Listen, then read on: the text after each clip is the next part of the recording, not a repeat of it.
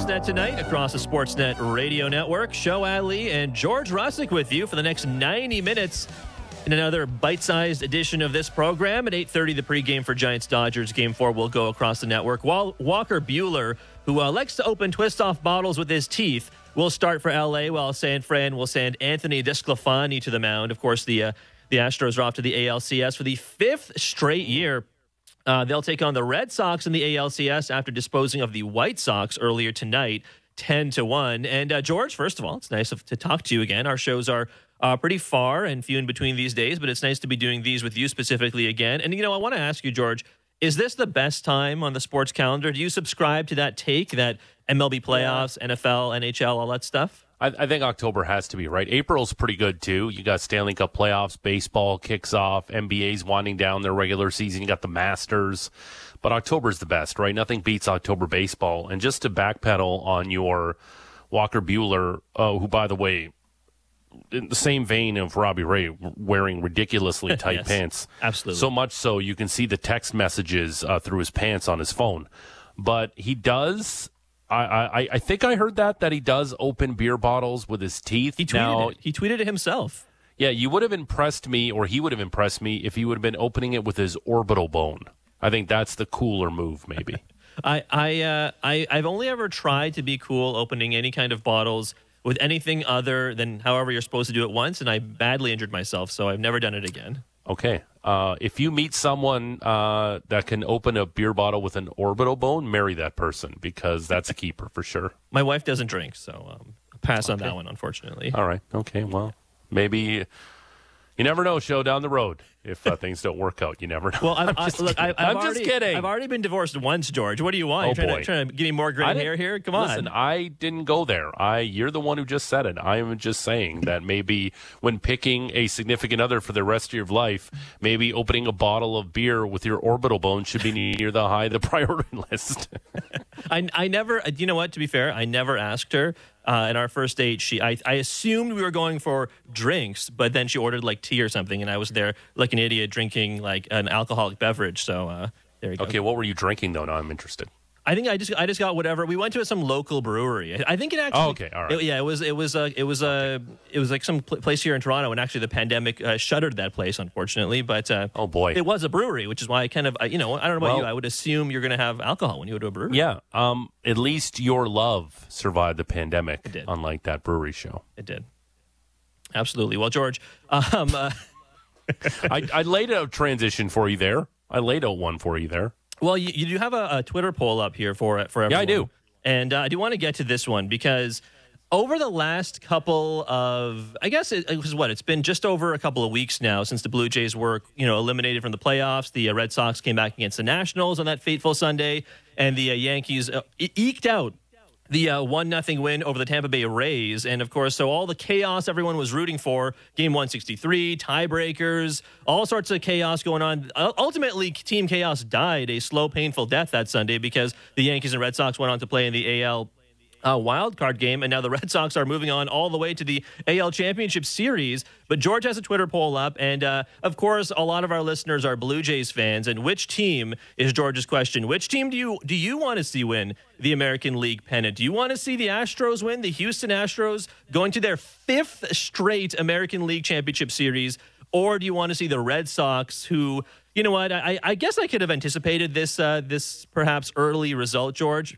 But a lot of people tilting towards the Houston Astros. Yeah. I can't tell if it's recency bias because the Astros just played, but I don't know about where you fall on this.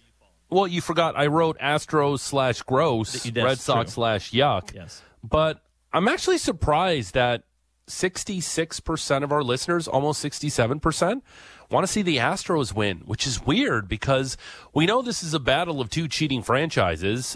Houston, of course, cheated their way to a world championship, and the Red Sox potentially cheated their way to a world championship as well. Well, they got slapped on the wrist. Alex Cora got slapped on the wrist. So this one's a tough one, who you want to see actually win between these two franchises. Personally, I like to be a bit of a contrarian, especially on the radio and in life in general show. Yep. Because I think that would stick in the craw, which is a saying that nobody says anymore. It's very old-timey. Of a lot of baseball fans, if the Astros actually went on and win the World Series and not cheating. Do you imagine if the Houston Astros win the World Series? Now, all of a sudden, I think that legitimizes their World Championship from a few years ago automatically. Because it's like, well, okay, well, sure, they cheated, which every team in baseball tries to cheat on a day-in-day-out basis. The sport's based on cheating. You steal signs. You try to do whatever you can to get an edge. But you think it would legitimize their World Championship from a couple years ago if they actually go on and win this year?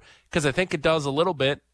Oh, I'm not. I don't think it does. I don't think it does only because because look, the architects of that team still largely put together the guys who are there today, right? Only the starting lineup, the batting order, whatever you want to go with, for this current 2021 Houston Astros team is only marginally different. Of course, George Springer is on the Blue Jays now, but and there have been other changes as well. But with Dusty Baker back there and AJ Hinch and so on out, I feel like it's certainly easier to cheer for them. I would love to see Dusty Baker win a World Series championship as a manager.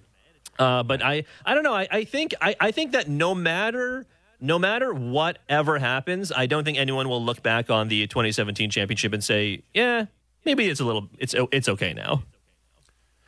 Well, I don't know. Maybe again, we have short memories when it comes to sports, and I think that the pandemic, if it only benefited one team in North American sports, I think it helped out the Houston Astros because obviously they missed out on a lot of negativity for them a lot of the time. They missed out on a lot of that stuff, and yeah, that's a team that it's impressive. You mentioned it, 5 straight trips to the ALCS and against the Red Sox team. Now, and I think I'm a little guilty of this, and you did a fantastic job hosting Blue Jays Talk, and I know colleagues and fans kept calling the Boston Red Sox a fraud and overrated. Can we finally put that take to bed? Because that take has been just horribly proven wrong, that this team is all the way to the American League Championship Series. It's not a fluke.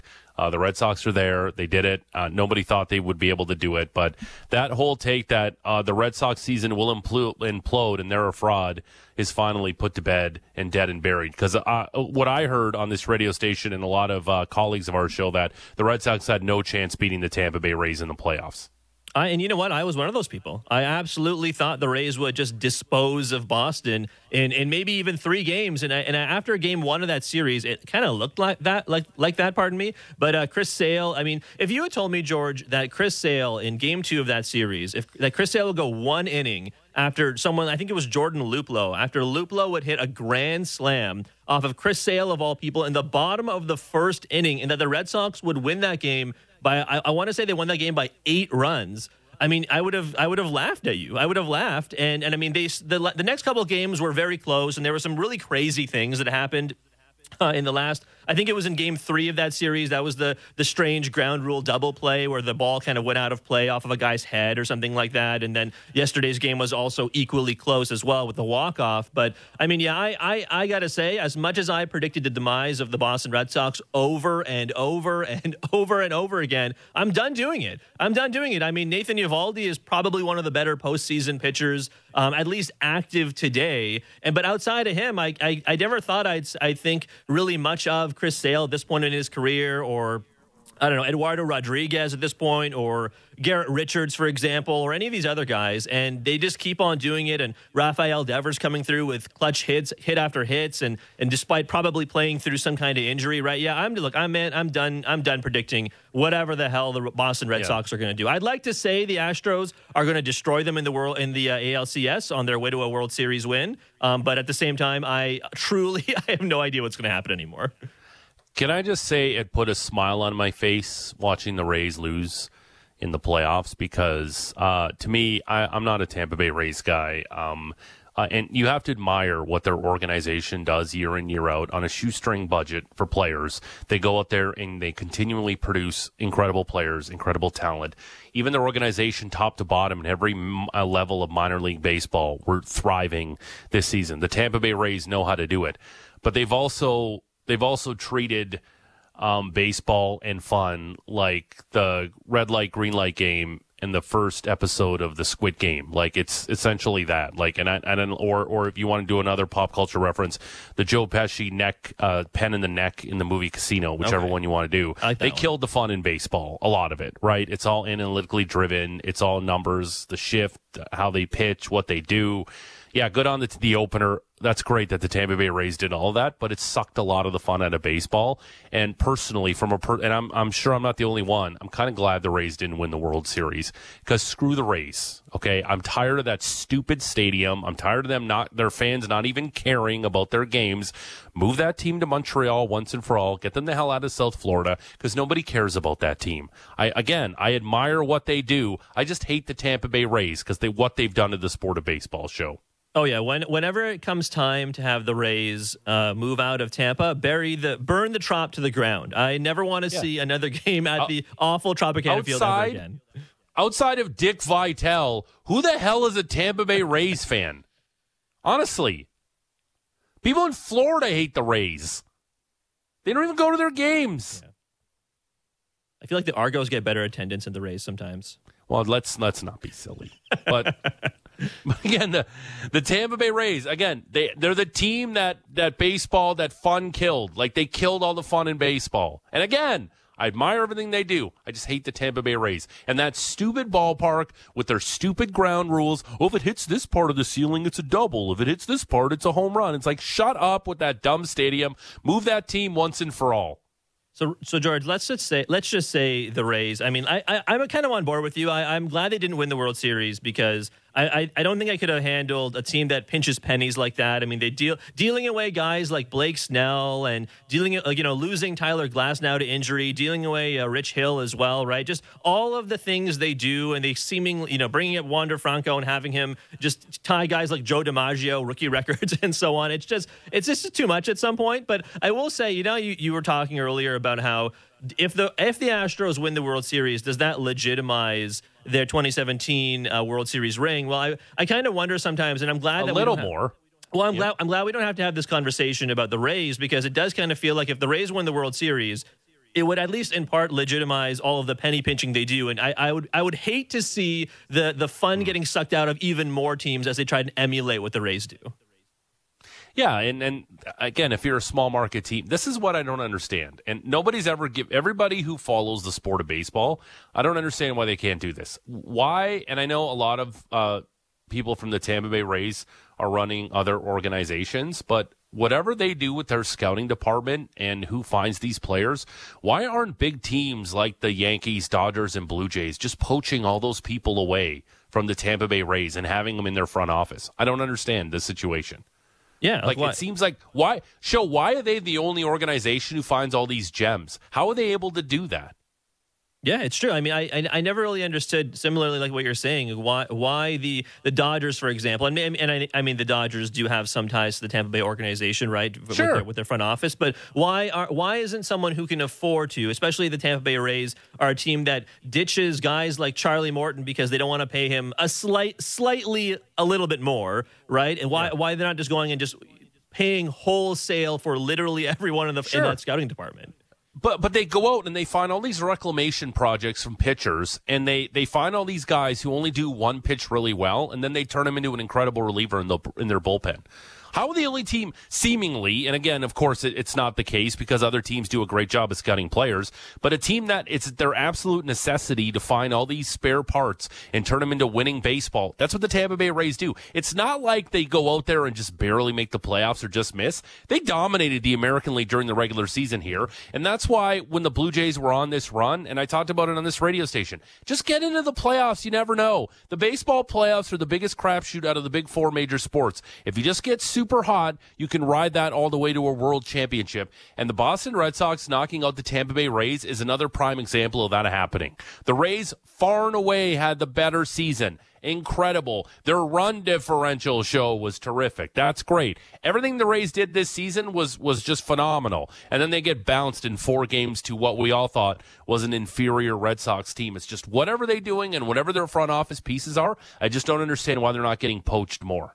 Well, I want to ask you this, George. You mentioned that the Rays are one of the better teams, or were the best team, I should say, in the American League, one of the better teams overall in Major League Baseball this past season. I've seen a lot of sentiment on Twitter, and again, this kind of goes back to your Twitter question as to who Blue Jays fans would like to see win the American League pennant more, the Astros or the Red Sox. I know you can also text us at 590-590. We'll read some of your text over the course of this 90-minute program, but I've seen a lot of people, George, say, well, you know what? From June 1st through to the end of the season, the Blue Jays were the best team in the American League, even including, I think there was something like their record was equal to that of the Rays from June 1st to the end of the year, and it was better than literally everyone else in the American League. And I you know what? And I mean, I see the counter side of that, right? The counter argument where people say, well, you know what? The Blue Jays didn't make the playoffs, so how good could they have really been? But I mean, I know we have kind of relitigated this a couple times in the week since the Blue Jays were eliminated, but I got to say it does particularly sting seeing the Red Sox go to the ALCS, knowing that despite the fact that the Red Sox won the season series with the Blue Jays, I know they did, but at the same time, it's hard to digest because of the way the Blue Jays were playing at the end of the year. Well, and here's another example of why the baseball needs to fix some things. And I'm not gonna make excuses that the Blue Jays are in the American League East, because stop pretending like we're a small market. We're not. We are not. We play in one of the biggest markets in North America. They have an owner that has really deep pockets, and we can compete with the Yankees and the Red Sox. So I hate the woe is me Toronto attitude when it comes to the American League East. The one thing I do hate in the American League East is it's not a balanced schedule, because that isn't fair. Playing with the Yankees and Red Sox, sure. Spend the money, be smarter, compete with those teams. How the hell do the Rays do it on literally no money, and they always beat the Yankees and the Red Sox outside of this series just now with Boston, how they eliminated them in 4 games? But just have a balanced schedule. Because look what just happened to the Chicago White Sox. Yep. They're beating up on that terrible, terrible American League Central, and then when they actually have to face a good team like the Houston Astros, they get their doors blown off here in this series. Just have a balanced schedule, and then let's see how things pan out. Keep the Blue Jays in the American League East. I'm fine with that. But don't have this schedule where they got to play those teams so many times. Spread it out a little bit. And it's finally time for baseball to have a balanced schedule. Because I'm tired of this. It's so dumb how they do their schedule. Have a balanced schedule. Obviously, it's a little more weighted to your division opponents because that means more with winning the division. Sure. But should the Blue Jays be playing that many more games in their division instead of the rest of the American League or the rest of baseball? No. It's time for a balanced schedule in baseball. It makes absolutely no sense. Do a model that the NFL does, and it's only 16 games, now 17 games because the owners love money, but it's a balanced schedule. You play your division X number of times, and then it's a crossover, and then you play a team on where did you finish position-wise, and you cross over to play that team in your conference. It makes complete and total sense. Stop complaining about the American League East and just have a balanced schedule, and then let's see how the Blue Jays do. Okay, George, then how do you feel if not a balanced schedule, or if they do that, and they also implement expanded playoffs? How do you feel about expanded playoffs from MLB? I'm not a fan of the expanded playoffs because I think that's what makes baseball special. Right. If you want to complain about the wild card, just win your division. But have a balanced schedule. Like, it's time for baseball to have a balanced schedule. And I know they love when the Yankees and Red Sox play so many games a year. And right, the Blue Jays did have a chance to beat up on the putrid Orioles all year, and they did, which is great. But just have a balanced schedule. I think that's fair to everybody. The Jays should be playing. Detroit is how much down the road, show? Detroit is close. Detroit is closer than any team the Blue Jays play in their division, and they play in the Central. How many Blue Jays fans, old school Blue Jays fans, love that rivalry with the Tigers? Why do the Blue Jays only play 2 series against Detroit a year? That makes no sense to me, Show. If the Rays moved to Montreal, would you do any sort of realignment that had the Tigers, the Blue Jays, and the Rays, whatever, Expos, whatever you want to call them, into one division? Well, wouldn't that be cool if they just moved the Expos to the American League East? That would be so cool to have the Montreal team and the Toronto team in the same division battling it out. Or maybe the Expos, which I'm sure they would be called the Expos again, would move to the National League. That's fine. I just don't know how far away that is. You talk to people like Stephen Brunt, they're certain that that's going to happen here down the road. But it makes no sense to me that your closest geographical rival, I spit that word out, congratulations to me, are the Detroit Tigers, and you only play them 6 times a year. That just makes no sense to me if you're the Toronto Blue Jays. Hey, I mean, I as a Blue Jays supporter, I would absolutely take more series against the Tigers. But then again, you know what? Going down the stretch of this season, how many conversations did you have and I have, both together and separately, of people saying that, you know what, the Blue Jays get a lot of series against the Detroit Tigers and the Washington Nationals of the world, and then they actually lost more than they won, I feel like, down the stretch to teams like Detroit and Washington. Sure, but just have a balanced schedule. All right. Right? Balance the schedule out, show. So it's fair along baseball. Keep the division, that's fine. Just have a more balanced schedule. That's all I ask for. It's not that crazy. It's not that out of the realm of possibility. You don't have to mess with the playoff format. You can keep the wild card because everyone loves the wild card races. Just have a more balanced schedule. That's all I ask. And then let's see where the chips where they may fall. Because again, I don't like this attitude that the Yankees are playing in the Blue Jays playing the American League East. Stop. Woe is me. The Blue Jays are they're the team of this country. When the Blue Jays are in the playoffs, everybody is watching the Toronto Blue Jays. They have millions and millions of fans in this country. They're the only team in baseball that has an entire country behind them. Because as you know, show, and especially TV ratings down south, baseball has become a very, very regional sport. The Blue Jays are the exception to the rule until the Expos potentially come back to Montreal. An entire country's behind the Blue Jays. Not woe is me that they play against the Yankees and the Red Sox. Just have a damn balanced schedule.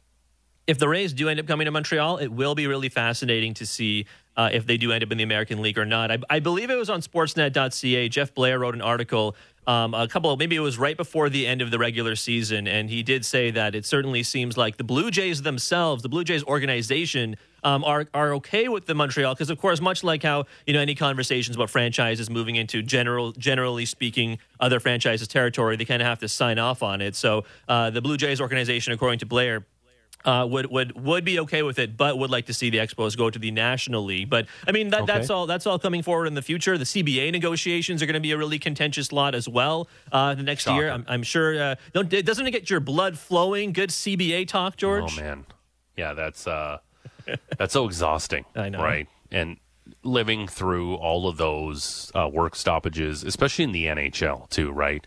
Where you hear terms like that's the hill they're going to die on here, or they're not going to have a salary cap and this and that, and it's just fans just don't care about that. Yeah, should there be more cost certainty in baseball? I guess. But even teams like the Yankees aren't spending what they used to. Show yeah, the Steinbrenners, now that the old man has passed away, that they're not spending what they used to. The Red Sox didn't want to give Mookie Betts the money, and they moved on for Mookie Betts. That just goes to show you where baseball is headed. I don't think the money, obviously the TV money is still very lucrative in baseball. It's just those big teams outside of the Dodgers and right now the Padres don't want to spend that enormous amount of money anymore. They want to be a little more cost certainty surrounding their teams, and that's fine. And that just bodes well for the Blue Jays, because the Blue Jays can spend right with those teams, because everyone talks about how the ownership doesn't want to spend money. Well, if you look at the rosters in 15 and 16 when they were a playoff team, top 5 payroll in baseball. So the Blue Jays can get back there. It's just, I keep harping this point. Have a damn balanced schedule. Oh, and while we're at it, why don't we have robot umpires, and let's figure out the strike zone too. Yes, please. Because it's egregious. You see some of these calls, and people love to tweet out some of the bad calls we're getting, balls and strikes. And you know what? Obviously, when you have super old umpires like Cowboy Joe West, who's finally retiring, when the guy's in his 70s, what do you expect him to see back there? Baseball's harder now to umpire than it ever has been before in the history of the game, with how hard relievers throw. It is very, very difficult to umpire a Major League Baseball game, especially with these pitchers and their spin rate and how they make the ball dance. It's hard to determine whether or not a ball is a strike or a ball. Just get the robot umpires in here. There has to be technology out there where we can figure this out. If they can, and again, I know it happened in minor league baseball, it didn't work that great. Please, if baseball really wants it, they can have it. In tennis, they can determine a ball that's been hit over 130 miles an hour on a serve. They can determine whether it's in or out to within a millimeter. Yeah. We can't figure this out in baseball, show? Yeah, I feel you, man. Like that's you look at the replay system and I dare I say in almost every major professional sport, and you add in things like tennis as well, like you just mentioned. There's no real reason they can't have it if they don't really want it, right? So Yes. I'm all for robot. Bring me the robots. I for one welcome our robot overlords when it comes to when it comes to Major League Baseball. Or even have a guy like Angel Hernandez back there. He's got a little buzzer that says ball or strike. Yeah.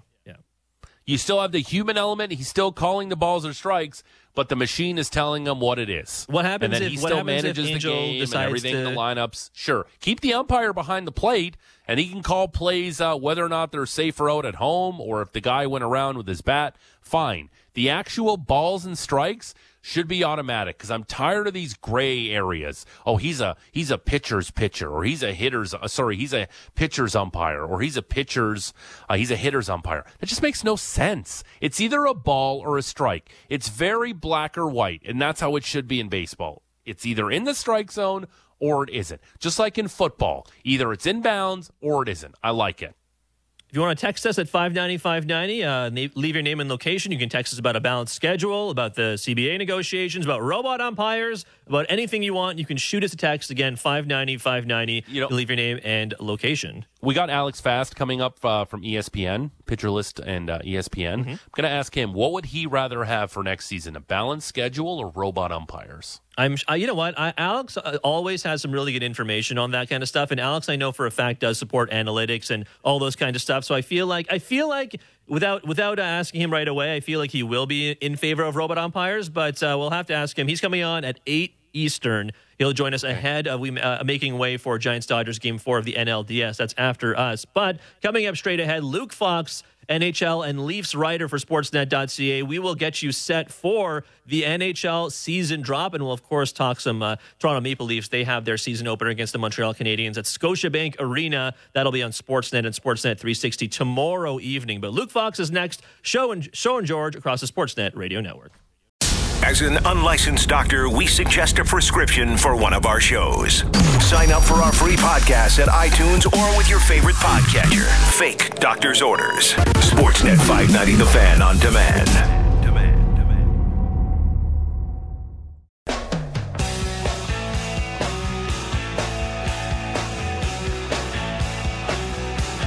All right, welcome back to Sportsnet tonight across the Sportsnet radio network. Show and George with you for another hour or so. After that, we'll make way for the pregame of Giants-Dodgers Game 4 of the NLDS as the Giants will look to beat the Los Angeles Dodgers in Game 4. Walker Buehler is going to get the start on short rest for the Dodgers, and Anthony DeSclafani will go for the San Francisco Giants. But that's after us. Right now, however, on Sportsnet television is Puck Drop of the NHL season opener, George. It's Tampa Bay going to raise their cup banner for the second consecutive year against the Pittsburgh Penguins. And joining us right now on the line to chat about that and all things Toronto Maple Leafs is Luke Fox from Sportsnet.ca. And Luke, thank you so much for joining us. And I guess we kind of have to start with the NHL season opener. And I guess before the puck actually gets dropped, because I'm sure there are going to be some festivities down south, who do you have?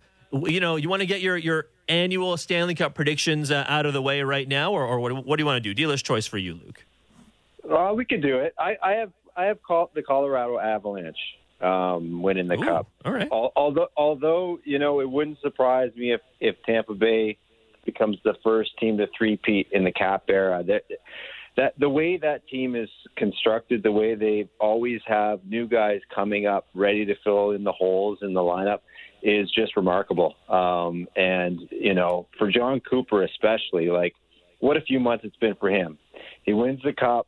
He gets named head coach of Team Canada. He gets a brand spanking new contract that is supposed to be worth right up there with the big guys like Joel Quenneville. And now he gets to see the banner raised. So quite an accomplishment for the longest tenured coach in hockey. And the Lightning, just that organization, the way it's run, the way they've gotten guys to take a little bit less on their contracts, they're the model franchise right now. Luke, we know that John Tavares has spoken openly about being on Team Canada, and that's something he really wants because time is kind of fleeting here for him to be on that team. But is Steven Stamkos a guy that's a borderline Team Canada guy? Because I think he is, and I think these important next few months are probably really important for him, for a guy who missed out when he broke his leg the last time. Yeah, you're absolutely right, George. I have him on the bubble. I think especially when it comes to forwards, there's a lot of guys that you could make a case for. And, by all accounts, Doug Armstrong is kind of going with the approach of we're not necessarily going to take the 12 best guys that can put the puck in the net. We want to have some role players, some defensively responsible guys as well. So I think Stamkos is in the mix, but not guaranteed a spot. And certainly you'd like to think having John Cooper's voice in the mix would help him, but he's got other guys that'll be in the mix too, like Braden Point, I think should be on Team Canada. So it's going to be tough, but absolutely I think there's some sentimental attachment to rooting for Stamkos to get on that team just because of the timing of his peak kind of aligned with Sochi and that unfortunate broken leg, and he tried to get back and tried to play, didn't quite make it. He was given a gold medal, so he has a gold medal, but I'm sure any athlete knows it doesn't quite feel the same as if you actually played. And I know the World Cup meant a lot to him in 2016 here in Toronto, the fact that he was part of that Team Canada, but it wasn't a true best on best. It wasn't an Olympics, so I'm sure he's dying to get on that plane to Beijing. Real quick, though, about just the one thing you said there, I thought it was really fascinating. Maybe Doug Armstrong wants to have more role players on Team Canada. Please don't do that, Doug Armstrong, because we saw what happened in the past with Canada doing that. We all remember the disaster that was Turin. I don't know about you, Luke, but I'm okay with guys who are the best player on their team learning how to check for a 2-week tournament. And when you look at that team in 2002, they had guys with over 1,500 career goals playing on the fourth line. Like, Team Canada, doesn't matter. Don't please take a specialized penalty killer. Just take the best of the best and make them play roles, which I'm sure they're capable of doing. Why do we try to mess with that? Because that's the success we've had in 10, in 14, in 2002. It's worked. Don't mess with it. That wasn't a question. It was a statement more. Sorry. No, but it's an interesting debate, and I wonder how far he goes. Like, when he says that, does he mean he takes Ryan O'Reilly, who doesn't score a ton of goals in comparison to some of the other candidates, but is a heck of a defensive player? Or does he go so far as to take a Zach Hyman? I've heard his name floated, and that guy's purely a checker. He doesn't have the hands of so many other guys that would deserve to be there, but he's a workhorse and a grinder and a forechecker. So it's going to be fascinating to see how he fills out the forward group, especially like the fourth line. Does he pick, the ultimate fourth liners, or does he go for guys who can score but are willing to adapt? And Stamkos has been willing to adapt. Like he's kind of seeded from the spotlight a little bit in Tampa, and Kucherov's taken his minutes and Point's taken his minutes, and he's been fine with that. He's adapted well and kind of adjusted his game to when he's realized that younger guys capable of scoring have kind of taken over the top line minutes there. Chatting with Luke Fox, Leafs and NHL writer for Sportsnet.ca. Luke, before we move on to the Leafs, I just got to ask real quick, since we're talking about the Olympics, Sidney Crosby, who is not playing tonight for the Pittsburgh Penguins in Tampa. Crosby, I still feel like he's almost definitely going to be on this Olympic team, but I'm just curious, do you, at this point of in his career, still put Crosby with guys like Bergeron and Marchand just because of the familiarity there? Yeah, I would think you do. Like, if it's not broke, don't fix it. And, Marchand still has game. Bergeron still has game. And Crosby is going. So they announced last week that McDavid, Crosby, and Alex Pietrangelo, which is kind of interesting since Doug Armstrong didn't give him the contract he wanted, but he made him the first defenseman. Those guys are officially on the team because every nation had to name 3 guys. So those guys are definitely going. But I would expect Bergeron to play and Marchand, and I would think you keep those 3 together, create, and maybe you have like a super speed line with McKinnon and McDavid on the same line or something like that. Oh my God! Yeah, look, I was thinking about that. You put McKinnon, McDavid, and Braden Point together. That's the fastest line in the history of hockey. There you go. Yeah, that would be cool. That's awesome. I asked John Cooper, interviewed him a couple months ago. I go, are you running lines down on napkins? He's like, I totally am doing that because that's awesome. Because why wouldn't you? Yeah. If you're the head coach, you're at a bar having a drink. Yeah, maybe I'll put these guys together. Luke, a guy who's already been named to Team USA, Austin Matthews, going to miss the first few games here, 3 games we think for sure, with his wrist issues. What the hell took so long for him to get that surgery? Why is he missing any regular season games here, Luke? Because I feel like, was this mismanaged a little bit by the Leafs? Yeah, I don't know. That might be a stretch. I mean, basically, they didn't want to stop and have surgery when they're in the stretch drive last spring, right? And going into the off season, right? Because he had it a little later in the off season than maybe he should have, right? Well, I don't know about should have. I think surgery is kind of a last resort, right? You want to see if you rest and calm down. Does it go down? So what he had was a deep bone bruise in the wrist. That's what they mentioned on the All or Nothing show. And it was kind of a nagging injury. So I think they tried to just, with rest, see if the pain and the swelling, whatever it was, would go down and see if it was manageable. Then when he started ramping up his on-ice activities, it was still nagging him. And at that point, they said, okay, let's get this done. If we get it done in the first half of August, maybe he'll be ready for the start of the season. Obviously, Sheldon said this week he's going to miss 3 games. So he's going to miss 3 games. A guy like Austin Matthews, I think and especially in an Olympic year, especially in a year where there's extreme pressure on the Leafs to deliver, you get 3 games over an 82-game slate, especially when the Leafs have a winning record without him in the lineup. I think that's fine. Make sure this guy's 100% ready to go before he gets back in the lineup. And he's been practicing. He's 6 practices in a row where he's been taking some contact. He's been taking some face-offs. He's working on one-timers. Like, I watch him every day. He looks close. I think this is just the team and the player being a little bit extra cautious and not rushing it. Chatting with Luke Fox here from Sportsnet.ca. And, Luke, with the Leafs game tomorrow and no Matthews, as George said, you look to some of the new guys on the team. You look to guys like Ritchie and Bunting and Andre Kasha and so on, Kampf as well. What are you expecting out of these new additions to the team? And I think the guy I'm most curious about is Nick Ritchie, because it certainly looks like he's going to be playing on the top lines. I'm sure Sheldon Keefe will juggle things from time to time, as most coaches do. But what are you expecting out of Nick Ritchie in his first season in Toronto? Yeah, well, they're putting him in a place to succeed, right? Like, as soon as Hyman left, this big hole on the left wing opened up, and those are prime positions. So Ritchie and Bunting are going to be in the top 6 opening night tomorrow, and Ritchie's been given that prime spot alongside John Tavares and Mitch Marner.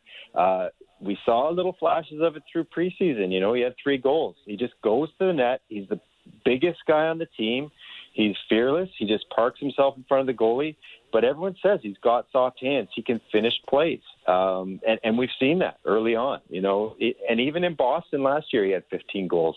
So, I expect good things. One thing, if there is something to worry about him, it might be his foot speed.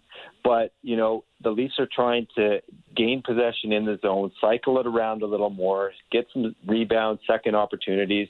And you don't have to be the fastest guy. You just have to be smart, well-positioned, a little bit fearless, and have good hands. And so far he's shown that. So we'll see how it goes. I still think it's a downgrade from Hyman, but I think for the price point that they got him at, it's a worthy fill-in. And he's excited, right? He's an Orangeville guy. He's going to have a ton of friends and family in the building. Like, this is an exciting moment for him. It's really rejuvenated his career, I think. He was bummed out, the fact that the Bruins didn't offer him a qualifying offer. He's now on his 3rd team. Like, it's kind of like one of those moments where, you're given a prime opportunity to play with good players. Like, this is the time to shine. So I'm excited to see what Nick Ritchie brings. When we look at the rest of this lineup as well, Luke, and you look at Ilya Mikheyev, I think he has a broken finger. He's going to miss some time as well. And one guy, I think I've asked you about this particular player in the past. when he was with the Ducks, Andre Kasha. And Kasha is so intriguing to me. And now that Mikheyev is out, do you think that changes the usage of Kasha at all? Or do you think it'll just be Simmons moving up to the third line? And I mean, I'm sure, again, the bottom six will I'm sure change at some point. But I'm curious as to what your outlook for someone like Kasha will be, especially now that Mikheyev is going to miss some time. Yeah, so Sheldon Keefe absolutely loves this guy. Like, he's raved about him all camp. He sees him as kind of a Swiss Army knife type of player where I'm sure we're going to see him on every line, probably over 82 games, as long as he's healthy, or at least the mixed and mingled amongst the top nine. As far as Mikheyev specifically, Ilya took a lot of the penalty kill minutes, and the fact that, Hyman did as well, they're really kind of hurting for forwards to stand up and eat some PK minutes. So, yeah, it's not the flashiest role, and Kasha hasn't had a ton of penalty kill experience previously in the NHL, but Sheldon's been working with him and really sees that he has the type of instincts that'll fit in well, and he's a fast guy too. And the way the Leafs have envisioned their penalty kill is to give the opposition less time to set up and be a more attacking mentality on the kill, and he thinks Kasha can fill that role. So he's going to start on the third line. Him and David Kampf, the new third line center, are actually buddies that go way back from the Czech Republic. So they carpool to the rink every day, and they're skating on the same line. So they've developed some rather quick chemistry, and he's going to be in a more defensive role. But as injuries happen, or if Bunting or Ritchie drop the ball, I wouldn't be surprised if Kasha gets a look in the top six at some point in the season. Luke, is Adam Brooks being put on waivers a overreaction Toronto media thing, or were you legitimately surprised that guy didn't make the opening night roster?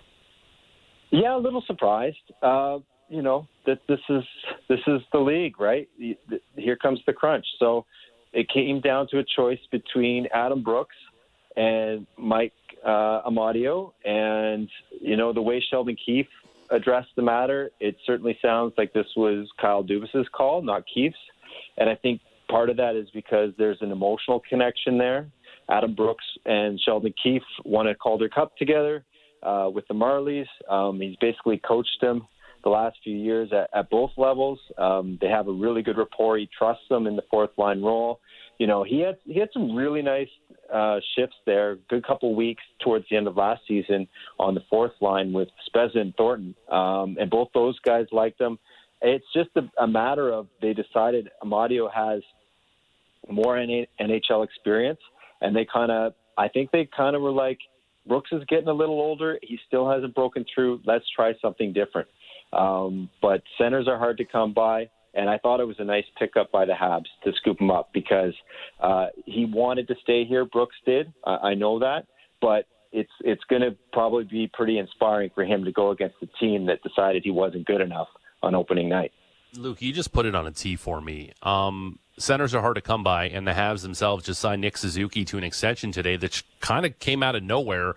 8 years, just under $8 million, about $7.8 million a season. And there's been a lot of fans out there going, that's a big risk. And, of course, it's a big risk because you need to see more of a sample size from Nick Suzuki. But, Luke, it's not like this guy was like a seventh-round slug who came out of nowhere and performed like he did in the Stanley Cup playoffs. The guy he won in junior. He was a very high first-round pick. And he performed at the highest level in the Stanley Cup playoffs. If you're a Habs fan and you saw that deal, I don't know how you wouldn't be thrilled with it, Luke. Oh, you got to be thrilled with it. He's the best center they got left. He's a phenomenal guy to watch, and the fact that his game rose in the postseason, for a young guy, I think there's a lot of promise there. Yeah, there's a little bit of gamble because you could say, well, you don't really know what he's going to be. Is he going to be a bona fide, top 10, top 15 center in the league, or is he already peaked in? Is he only going to be a really good number two? We don't know, right? Time will tell. It kind of reminds me of when the Arizona Coyotes committed to Clayton Keller early on. It was a big, deep, long commitment, and he hasn't really lived up to it. I'd like to think that isn't the case with Suzuki. He's shown so well in the playoffs, and I actually think he's made Vegas look kind of bad. You know, the way that trade went down and the way that Vegas has gone out in the last couple of playoffs. I mean, yes, they've had nice runs, but when you look at it, a lot of it has to do with not having a true center who can create and score. You know, all the talent in Vegas up front is on the wings. So it's like they let Suzuki go, and Montreal has a good one there. And I also think a lot of this has to do with the Kotkaniemi offer sheet and Bergevin saying, no, I'm not letting this drag on. I want to nip this in the bud and get him signed right away. I don't even want to tempt fate again. But even Luke, even if he turns into a really, really good second-line center, isn't $7.8 million the price for that? Really? The Leafs are paying their second-line center $11 million. Yeah, the only counter would be that a lot of those years that they're buying are RFA years. But you're right. You know, I think if he's a great second line center, it's going to be a good price point, and you'd like to think the cap keeps going up. Like it might go up. Yeah. They're projecting $1 million next summer, and maybe TNT and ESPN help explode the game, and people would buy up 1 million. Seattle Kraken jerseys, and maybe it goes up even more. So over time, it could look like a steal. But let's wait and see. Of course. Chatting with Luke Fox here, Leafs and NHL writer for Sportsnet.ca. Luke, always appreciate you being so generous with your time for us. Enjoy the rest of Pittsburgh, Tampa tonight, opening night in the NHL, and we'll talk to you again soon. Yeah, hockey season's upon us, guys.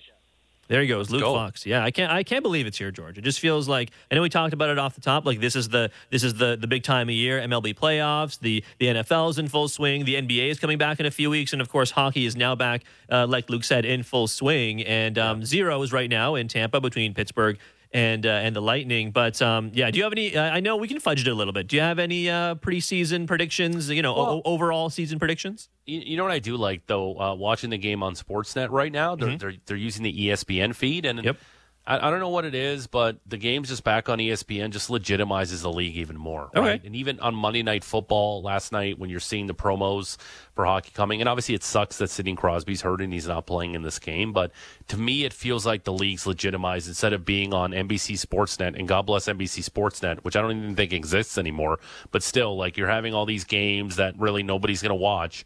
Now you're back on ESPN, and the spotlight is more on hockey, and I like it. And when it comes to preseason predictions, do you want me to be super positive or do you want me to be sort of pessimistic? Be yourself, George. Be yourself. Okay. I think the Leafs are going to be in tough to make the playoffs. Ooh. All right. Do they make the playoffs? I say yes. Is it going to be a dogfight that will come down to the last couple weeks of the season? I think so. Okay.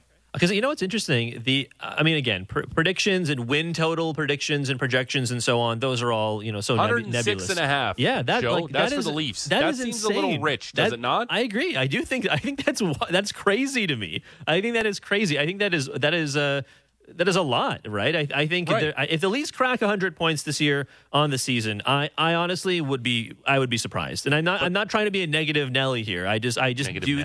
Yeah, I don't know, man. That's too rich for my blood. Well, if being a positive Pete instead of a negative Ned, there's one thing this team does show that we've seen with this core of players. It's win regular season games, and they're very good at that.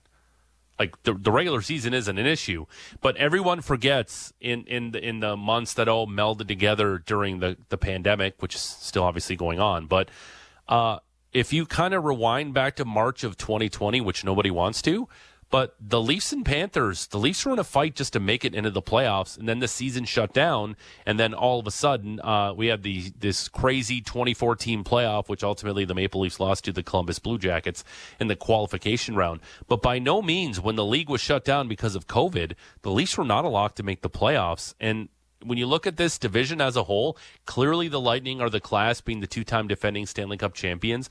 I don't know what the Boston Bruins are going to be, but I'm assuming they'll be pesky and good, and they have the best line in the NHL still intact. We'll see what their goaltending looks like, but their blue line's a lot better. The Boston Bruins are a bit of a question mark. The Florida Panthers are a very good team. Yeah. You asked the Tampa Bay Lightning who their hardest out was in the playoffs. It was round 1 against the Tampa Bay Lightning. The Habs, I don't know what the Habs are going to be fresh off their Stanley Cup Finals appearance. They're going to be a team that's going to be tooth and nail to make it into the Stanley Cup playoffs.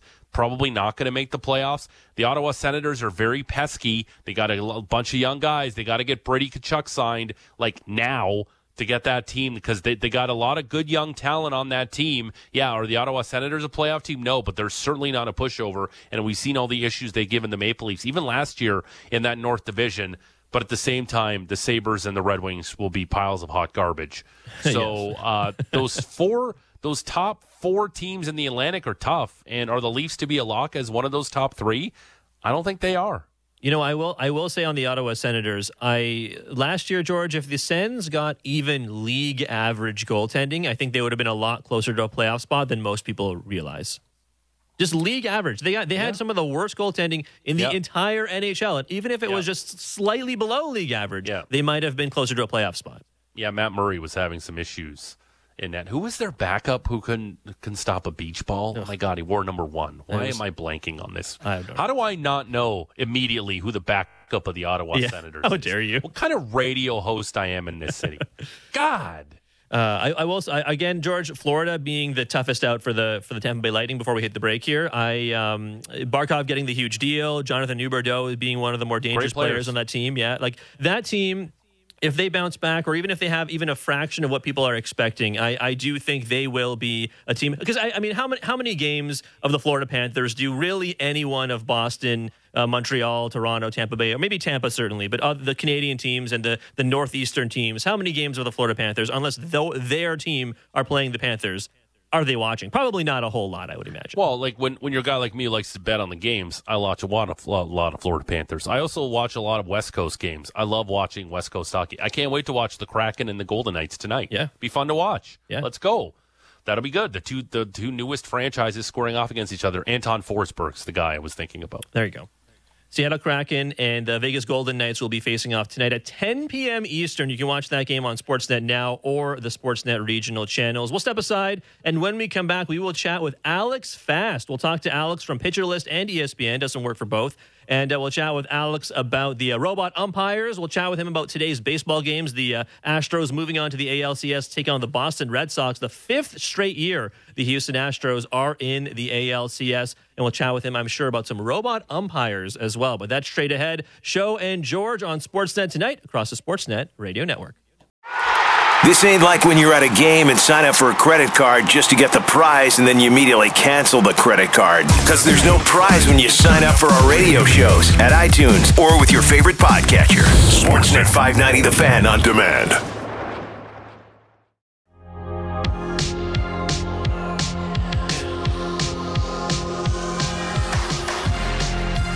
Welcome back to Sportsnet tonight across the Sportsnet Radio Network. Show and George with you for one more segment, just about 25 minutes or so to go here on this bite-sized edition of the program, George, as in about 25 minutes we'll make way for Giants-Dodgers Game 4 of the NLDS. Walker Buehler against Anthony DeSclafani on the mound as the Giants will try to advance to the NLCS with a win. Dodgers trying to stay alive, Buehler going on short rest. And, of course, right now the NHL is fully underway, or maybe not fully. The NHL opening night is underway as Pittsburgh is visiting Tampa. Zeros there in the first period. You can watch that on Sportsnet. But, George, we do have some text. We're going to talk to Alex Fast from PitcherList and ESPN very shortly. But before we do, you asked a couple of questions about robot umpires in the first hour of the program, balanced schedules, all those kinds of things. So I just want to read you a text here, okay? This is on, again, 595 leave your name and location. This one actually doesn't have a name, but I want to read it to you anyways. This person's saying, I agree with George about the robot umpires. I feel like there should still be a plate umpire calling balls and strikes, but anything in question, they immediately point to the tech and it determines anything that is even borderline, still gives new fans and perhaps more importantly, traditional fans, a sense of an umpire controlling the game while having technology confirm what's a ball and a strike when needed. I don't dislike that. I actually do. I am here for that, but at the same time, I am curious. Where, like, if Angel Hernandez is out there and he thinks something is a ball and it's a strike according to the technology, and he calls it a ball, what happens then? Yeah, you can't open that can of worms. It has to be one or the other. Right. Either full umpire, human element, or robot umpire. You can't have it in between because teams are going to constantly ask for the technology if it's close. You can't do that. I appreciate that sentiment, but you just can't do it. It's got to be one or the other, point blank. Either it's a strike or it isn't. That's simple. So then do you still have someone like, not Joe S. certainly, but do you still have an umpire standing out there just relaying the technology results? Yes, calling the balls and strikes back there, can still call whether or not a batter's bat went over the plate as a strike, or calling a play at home plate. All of that stuff, managing the game and the line, everything. You still have an umpire back there, but he has a little device that tells him ball or strike. That's it. Let's bring in Alex Fast from PitcherList and ESPN into this conversation. Alex, you hear us talking about robot umpires. Where do you fall on the idea of robot umpires? I know that's like a loaded question right off the bat, but I got to ask you because, I think a lot of people are very passionate about this idea of what to do with umpiring in Major League Baseball going forward. That's such a great question. Something that I definitely go back and forth with all the time. The purist in me, which is a very small part of me when it comes to baseball, is like, it's the human element of the game. It is kind of fun to kind of, that relationship between an umpire and a pitcher to kind of have to learn, the chess match back and forth. And then, of course, I'm an Orioles fan, and when I watch, whenever they can throw strikes, whenever an umpire takes a strike away from them, I'm like, get the umps! Get the robot umps! Come on, it's time. The one thing I don't think a lot of people focus on when it comes to this conversation, though, in my opinion, is the technology isn't perfect yet. You know what I mean? They're still very much figuring this out. If we went next year, we're like, hey, we're doing robot umps, it wouldn't be a seamless transition. They're already having some difficulty doing it at the minor league level in terms of calibration, making sure every stadium is appropriately set up for it. I think it's something that the kinks could be worked out, but I think a lot of people are like, oh, we're going to get the robot umps and it's going to be great right off the bat. I think we're still a few years away because I don't know if the technology is really ready for that quite yet. Alex, I agree with everything you just said. I'm just a little skeptical. We can have billionaires go into space like it's nothing, and we can't figure out whether a ball's in the strike zone or not. Yeah, that's a great point. I mean, so many other leagues do things better than us, but when I think about this, I think about the NFL, and every time I watch a football game, I'm a big Ravens fan, and it's like, how do we not know where to spot the ball yet? You know what I mean? Like, it's just like you said, we can send a billionaire to space, but we can't figure out how to spot a ball accurately. It blows my mind. Yeah. What? Okay. So I've been talking about this. I've been waiting to ask this question for you. What do you think is better for the game of baseball heading into next season if we can magically have one or the other? Robot umps or a balanced schedule? Oh, man. You're really dropping these big bombs. So, no, it's great. I'm happy. So what do you define balanced schedule? Just so there's so we talked about this earlier that, we a lot of Blue Jay fans complain about the American League East, but I say don't complain. The Blue Jays are a big market team and should be able to spend and compete with the Yankees and the Red Sox. I just don't think it makes any sense that the Blue Jays have these geographical rivals like the Tigers, like Pittsburgh, like Cleveland, and they only play them 6 times a year. I think if we spread out the schedule and it was more balanced, I think that's even more fair when it comes to the playoff format. Keep the playoff with the 2 wild cards, but you're playing more of the American League and you're sprinkling in the National League. But if you play more American League teams, I think it's just more fair for the league in general. Because look what happened to the White Sox. Yeah, great. White Sox beat up on all these bad teams. They played a decent team. They just got crushed in their series against the Astros. Just play more teams in your league instead of all these ridiculous games against your division. I don't know if I think you might have missed your calling as a lawyer, to be honest, because honestly, that's the most sold I've been on something in quite some time. I'm not even being facetious. I was a little impartial on it, but I guess now that you make such a fine argument, one of the big things that comes into mind too is, we're big baseball fans, obviously, but I feel like the vast majority of the baseball fans that I know will frequently watch the team that they are playing, right? I'm only going to watch the Orioles, I'm only going to watch the Blue Jays, and I'm going to watch their opponents, and I'm going to get to know them a little bit more as well. The argument that I put forth for this that kind of backs yours as well is it's actually beneficial for growth of the game, right? How many times are the Orioles or the Blue Jays going to go out and play the Giants, right? They're going to play them once every couple of years, and if I'm a regular Orioles fan or Blue Jays fan, I mean, the Giants might not be a good example because they're one of the best teams in baseball and I could be aware of them, but it's good on a national level to show these burgeoning stars all over the place, right? Yeah. I want to see Vlad versus Logan Webb, you know what I mean? I want to see what happens when Robbie Ray has to go up against, any great NL hitter, now that I can't think of one that comes to mind right away. I don't know, like Freddie Freeman, right? Sure. I want to be able to see that. So I think in terms of growth of the game, it's actually a very solid argument. I think I would actually choose that because I think there are fewer downsides there. Again, if we bring in robot umps, I still think people are going to have things to nitpick about. Oh, the robot didn't even get that right. Oh, I can't believe we didn't make that call. Oh, it's not adjusting for the batter's height well enough. We're still going to have qualms, but I think everyone can kind of get behind a balanced schedule in some way. Yeah. Yeah, because if you're a team, an American League team that missed the playoffs, well, maybe you should have did better against the league. And there goes that baked-in excuse of you're only playing these weak teams. That no longer exists. And I don't know what the answer is. I don't know what the perfect answer is. But I do know that it's not right that the Blue Jays only play the Tigers 6 times and they're our closest team. It just doesn't make any sense to me. One series there, one series here makes zero sense. Yeah, that is a really good point, too. And it also, you deserve your way.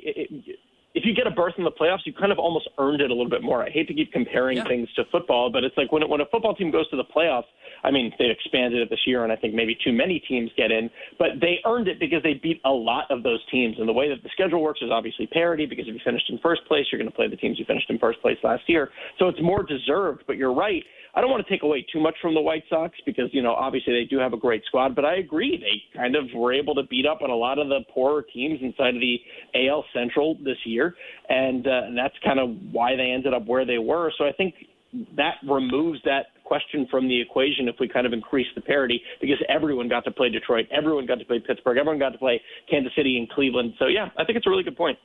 Chatting with Alex Fast from PitcherList and ESPN here on Sportsnet Tonight. Show and George with you for another 20 minutes or so. We'll make way for Giants-Dodgers at the end of this program. I want to talk a little bit about, before we talk about tonight's matchup, Alex, I want to ask you a little bit about the Houston Astros going to their 5th straight ALCS, which is just absolutely crazy. And, George had asked me off the top of this program whether or not if the Astros win the World Series, does that legitimize any of their past antics, specifically, of course, being in 2017 with the whole cheating scandal. I said no. Where are you on that?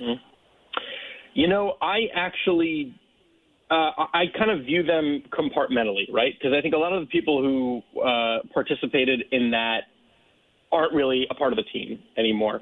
I think when it comes to the scandal, obviously what that team did was wrong. Obviously what the Astros did was wrong. I think that sometimes we like to scapegoat them a little bit too much when I think a lot of teams do things shady.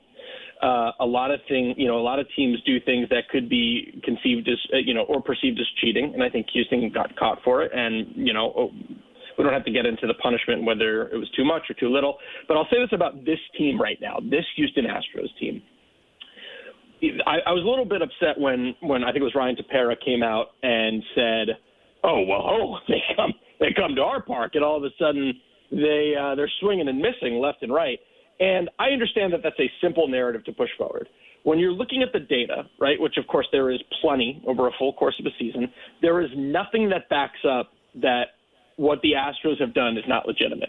It's incredibly legitimate. As a matter of fact, the home road splits in a majority of categories are actually wider for the White Sox than they were for the Astros. So, for example, if you wanted to look at if the Astros were, getting signs again, you could look at something like swinging strike rate, right? How much are they swinging and missing at pitches? How much are they doing at home? How much are they doing it on the road?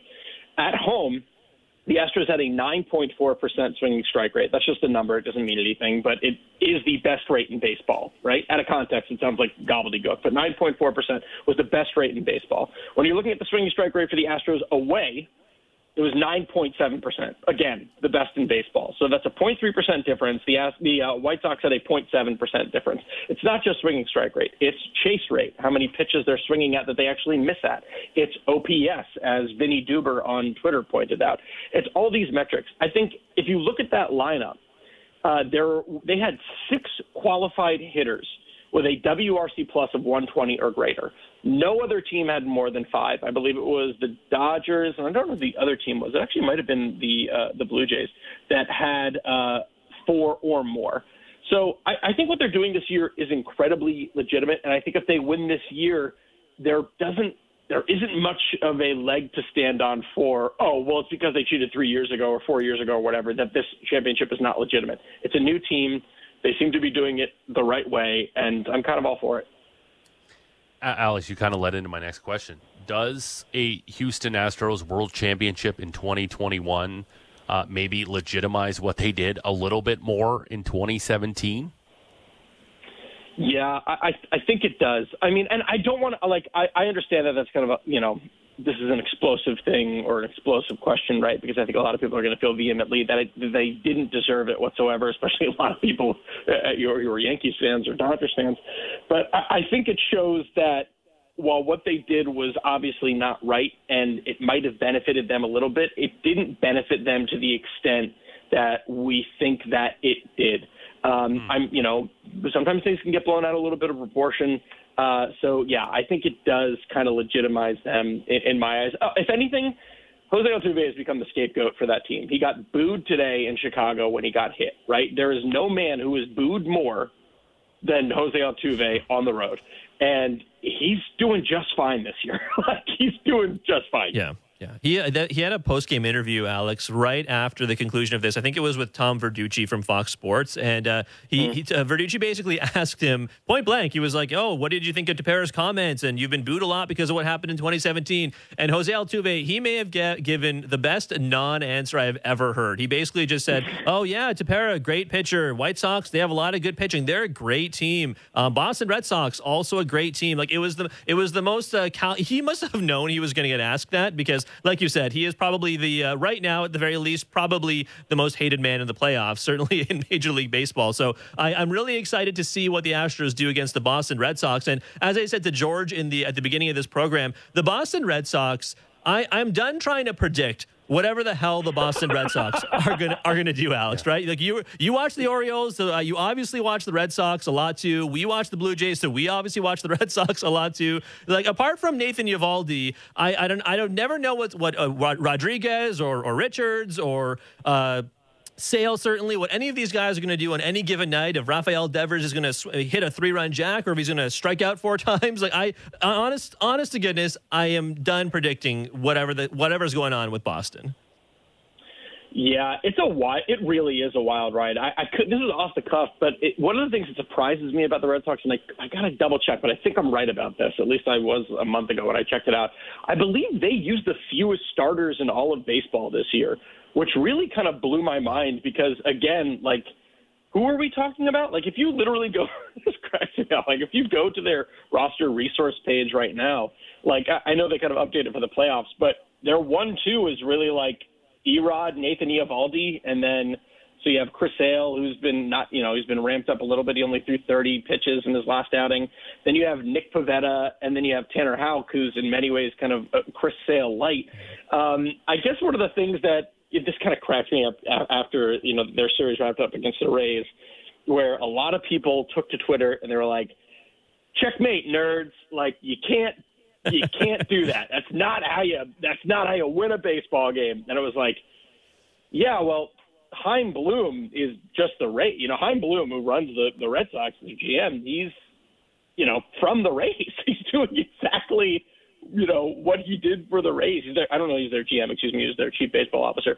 But still, he's doing that same kind of formula just with Boston. Now it's a little bit different, obviously. They've got a little bit more of a payroll, a little bit more willing to spend. I think the way that Alex Cora handles the team is a little bit different.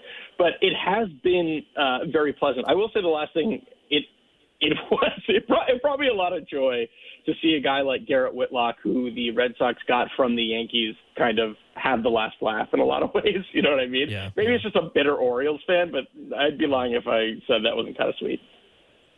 As a bitter Orioles fan, you've seen a lot of prime free agents not sign in Baltimore, but the Blue Jays have a couple that potentially will sign here in Toronto. If you had your choice, you can only pick one because that's why radio's fun, Alex.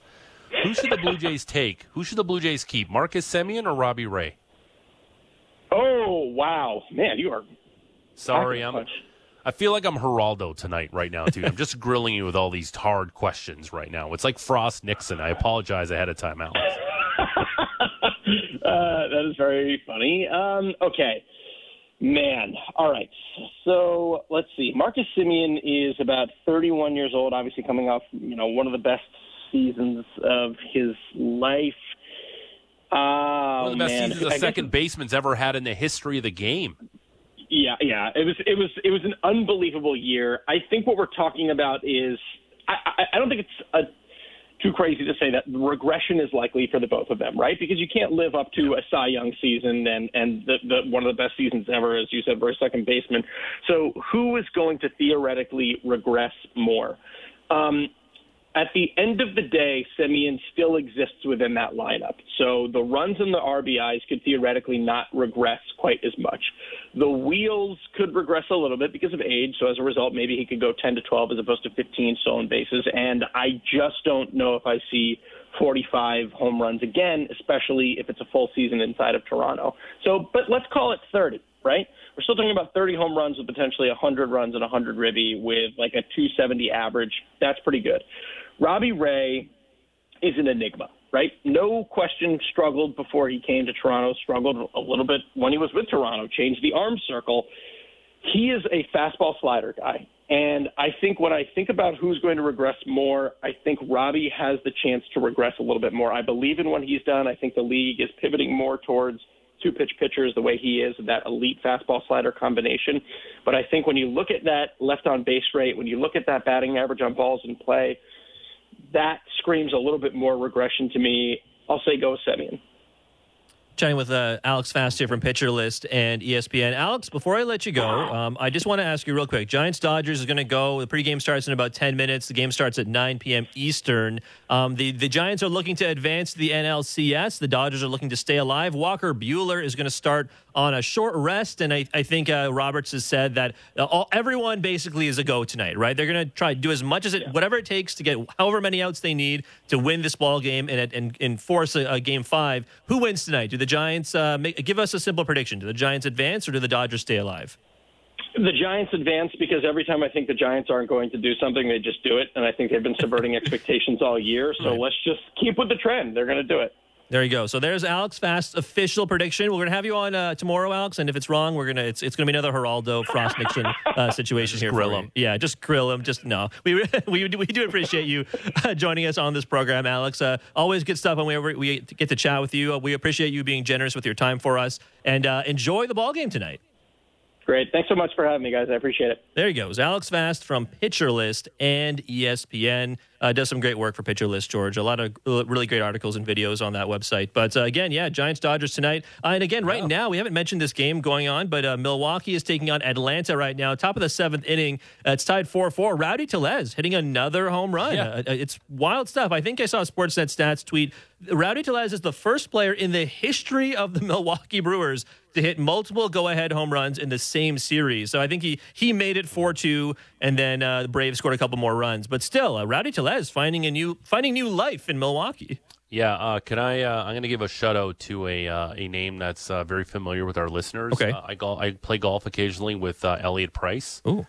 Because he lives down in the Niagara region, and he told me once the Blue Jays say goodbye to Rowdy Tellez and traded him, they go, he can really hit. And every time Rowdy Tellez does something big in the playoffs, he sends me a text like he did tonight. I told you Rowdy can hit. Were clockwork. Were you broken up when Rowdy got traded, George? Well, it just felt like you could always see the potential. Right? But that's why he was so maddening, because he'd never live up to the potential.